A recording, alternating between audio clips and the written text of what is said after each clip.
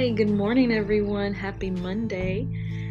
Yep, we're back at Monday again. Seemed like we were just there yesterday. Today's lesson is um, from In Touch Daily Readings from Devoted Living, and we're going to talk about a haven from loneliness and the righteous response to loneliness. Ephesians 4, verses 1 through 6 starts us out. God created humanity with a need for companionship with Himself and one another. When we don't experience it, we suffer the emotional turmoil of loneliness. But in His Word, God assures us of His constant presence. He wants all believers to know that He is near and He will never leave them. And you can find that in Deuteronomy chapter 31, verse 6. Another way God meets our need for companionship is through communication or communion through churches. When we trust in Christ as our Savior, we become one not only with Him, but also with every other believer. The church is called the body of Christ, and one of its purposes is to meet our need for person-to-person connection. This can be the temple, this can be a mosque, this can be a church, this can be your home, this can be your heart. The temple is your body, in my opinion, and Christ dwells wherever you are. A spiritual body works much like a human one. Parts are both independent and interdependent, each needing others in order to function well. To be spiritually and emotionally healthy, we all need support from our brothers and sisters in Christ. In his letter to the Ephesians church, Paul emphasized Christ-like character qualities that make this possible: humility, gentleness, patience, tolerance, and love. He also admonishes believers to accept one another. That's Romans chapter 15, verse 7, and bear each other's burdens. Galatians chapter 6, verse 2. If you are feeling lonely, draw near to God and His people to receive the comfort He gladly supplies. Now, I don't know if you guys remember last Monday, we were on the topic of glory in our differences and praying in a crisis. And this kind of goes back to some of that, where, we don't have to be the same in order to know that there are needs in our brothers and sisters' lives. And I don't mean, blood relatives, sisters and brothers, but I do mean just spiritually. And even, and this is something that I do, even if there's something that I'm watching, like a YouTube video or something, and it's, and I try not to look at too many things that are sad, because it really does change your mood, and I'm always trying to vibrate on a higher frequency, because I'd like to keep my mood in a good place. But I will pray for the people that I see. I don't have to know you. I don't have to know your name. I don't have to know your face. But if I see that there is something that has caused you pain or hurt or whatever it is, I just say a prayer for some. I do. And so we really need to get into the habit of doing that. Does it take away that person's loneliness? Probably not, especially if they don't know you. But it can actually, prayer can change the lives of so many people. So then, the right response to loneliness. Psalms 27, verse 7 through 14. I've known the pain of loneliness and emotional isolation during my lifetime, but God has never abandoned me to these feelings. Over the years, He's taught me to draw near to Him rather than give in to self-pity and despair. Now, how many of us has gone through that? I think everybody at some point has experienced loneliness, and maybe even felt like you've been abandoned by the people that you love the most, or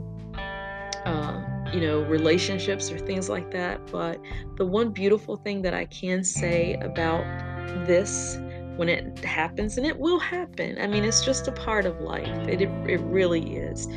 It is not the end all. Okay, there is a light at the end of the tunnel. There is hope. Um, there's strength. There's strength. And sometimes, and this is going to sound really crazy, I know, but sometimes you have to go through in order to come out better than what you were before. And sometimes we are being molded and we are being shaped, and it requires us to be alone. It requires sometimes to seem like there's no one in your corner. And again, I know how it sounds, and it's like, well, who wants to go through that, to go through a change? But sometimes it is necessary.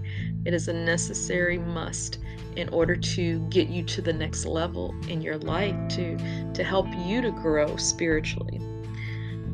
So we can't deny feelings of loneliness, nor can we allow ourselves to wallow in them. And I love that sentence, because it's easy to look at your situation and think, woe is me.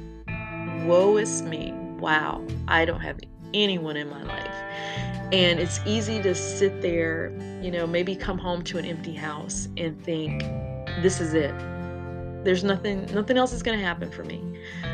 But that's where you're wrong. Unless that's what you want, then you keep thinking that. But if you really want connection, you want to not have that loneliness, you have to start thinking differently. And we talked about this a couple weeks ago too.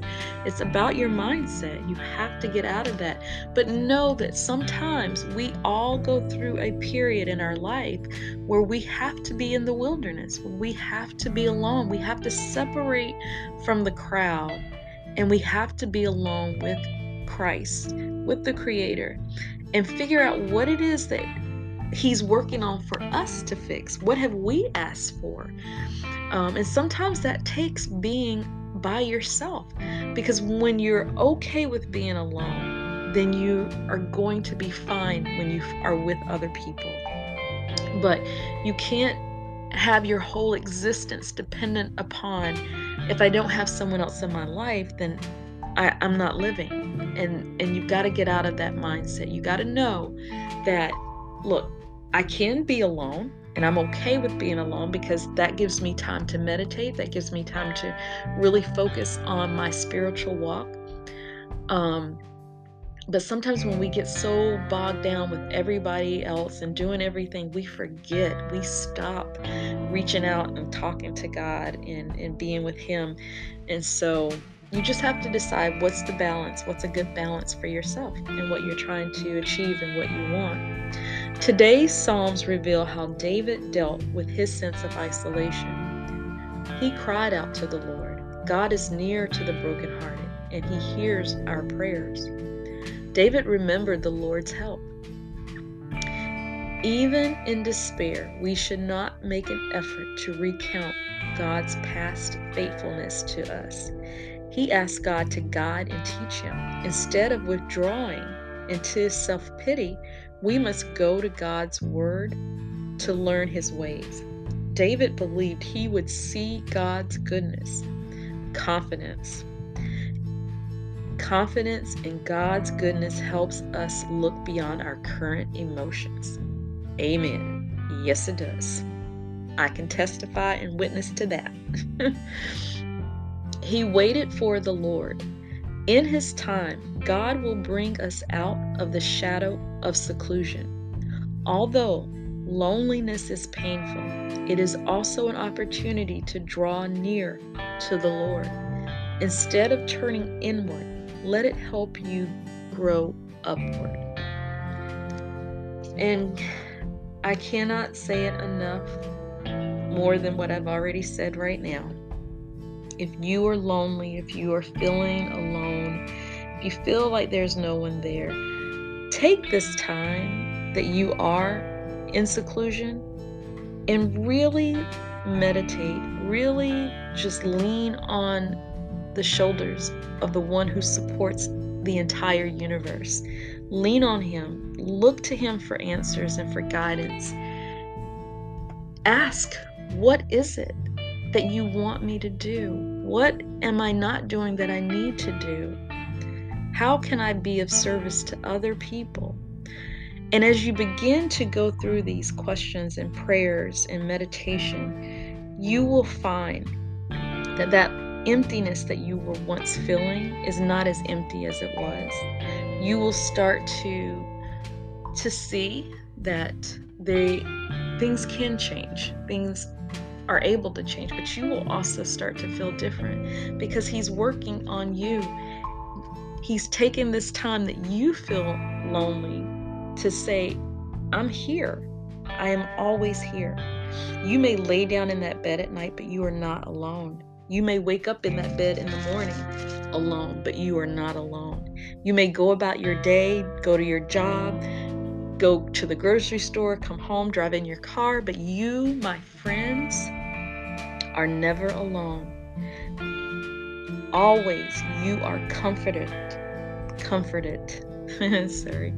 You are comforted by the one who created you. You are being watched over. You are being protected. You are being cared for. So you are never alone. The Spirit is always with you. It is always in you, dwelling, waiting for you to reach out and to connect. So take whatever times that may come. And even though it may seem hard or painful, if you want something different, he said all you have to do is ask. But you need to ask. You need to talk to him. You need to have that relationship with him that he so desperately longs to have with you too.